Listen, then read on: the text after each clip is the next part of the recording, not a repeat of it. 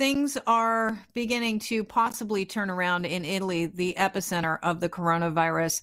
They recorded yesterday that the number of daily fatalities has come down. It came down from a world record 793 on Saturday to 651 on Sunday to 601 on Monday. And they are hoping that it is because of the lockdown they've been under and these extreme measures that they're going to see a ray of hope in COVID-19 death rate and the turnaround here. I will tell you this, there was mass testing. It was in a small Italian town in northern Italy. It happened last month. And yesterday we were talking to a doctor here in Toronto who said we need to start testing en masse to find out who has COVID so that we can contain this thing and stop it in its tracks. And so this experiment was done last month in a town in Italy of 3,400 people. And they found that 75% of the participants who were infected with COVID-19 were asymptomatic, meaning they showed absolutely no signs of the virus. So they had no idea that they could be walking around infecting others. And that is why our government, our prime minister, has been asking us to self-isolate, stay at home. Joanne Natale is a Canadian who has been living in Italy for years now. She is in Milan, which is really the epicenter of the COVID-19 virus globally right now. She joins the show again. Joanne, it's always a pleasure to have you on the program because you bring us insight in a way that, maybe some of the news reports don't. We are getting it directly from someone who, if we don't follow the advisement of our government, we could be in your place weeks from now. So I think it's whatever information you have to share is of paramount importance. So thanks for doing this. Thank you very much for inviting me, Kelly. It's my pleasure. Anything I can do. You're right about the numbers that you cited. The number of deaths have gone down, and so has the number of new infections. It's not a massive change, but on the 22nd of March, we only had 864 new cases, and on it was 864 fewer cases than the day before. And on the 23rd, we had 177 cases fewer than the 22nd. So it's dropping slowly. And we're still seeing the effects of people spreading infection before going into quarantine. What is it like right now? I know that the government is putting things into effect, a new decree into effect, which will start Wednesday, and we'll get to the nitty gritty of that. And the governor of Lombardy, which, correct me if I'm wrong, Lombardy is like a province it's like a region, correct? Exactly. They're called regions, but they have the same kind of jurisdiction that a Canadian province would have. And within regions, there are provinces that are similar to Canadian regions. It's the opposite. Just the wording is the opposite, but it's the same kind of political territory. Right. And so Lombardy is the region, and Milan is the capital of that region. And the governor... It's the hardest hit right now. Yes, it is. And the governor, on the heels of the new presidential decree, the governor boosted some of the things because in the presidential decree, it specifically states that local government can enact more severe restrictions if they feel it's necessary, and that's what the governor of Lombardy did. Well, listen, our premier yesterday, Premier Doug Ford, basically said that 11:59, he is going to shut down non-essential and businesses and services. We're a little bit stunned because we've been talking about it this morning with the construction industry. I just talked to a guy who's his crew is building boathouses in Muskoka, and he's scratching his head wondering why that's still an essential service. So I expected a more stringent kind of lockdown-ish situation going on. That doesn't seem to be the case. We still have kids going out and playing on playgrounds with their families, which is a terrifying thought to me. We have dogs running around in dog parks, which I think we've got to stop soon. Right now, if you could run through where the Italian government is with this lockdown and with other conditions that they've announced, and where you're going on Wednesday. Okay, so essentially what they have done is they maybe, as you know, there was a similar announcement to what you guys saw yesterday with businesses closing in Ontario. Something similar happened here in Italy a week and a half ago.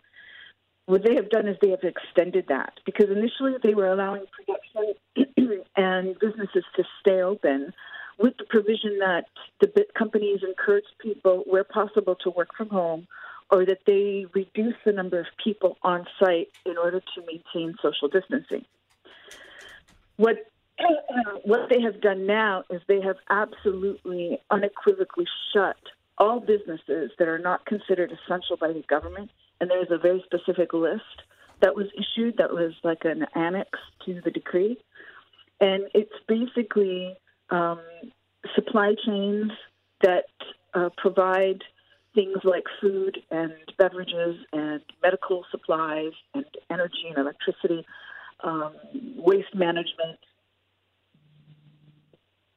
and water treatment. Anything that's in that supply chain is considered an essential business.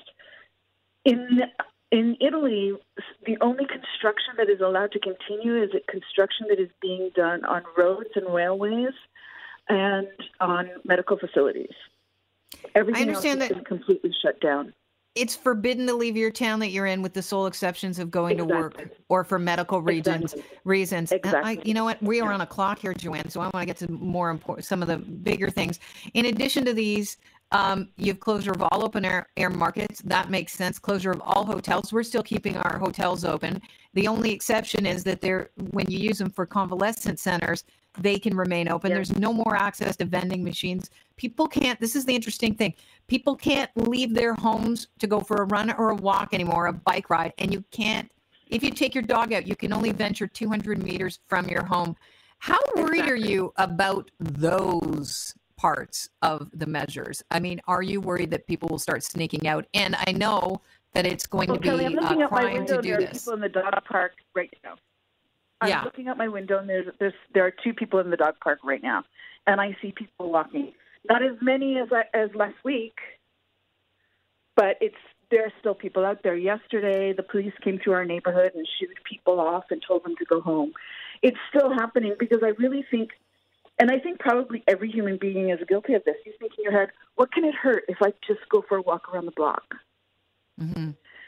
And as long as people... Does that shock you? I mean, you guys are watching people die. We're getting the footage from Italian hospitals where people are basically lying in hallways, gasping for air. You know, there's probably not going to be many people that you're connected to that won't be able to say at some point, either I lost somebody due to COVID, or I know someone who did, or someone I know was really sick. Are you shocked that people are still not listening to the government?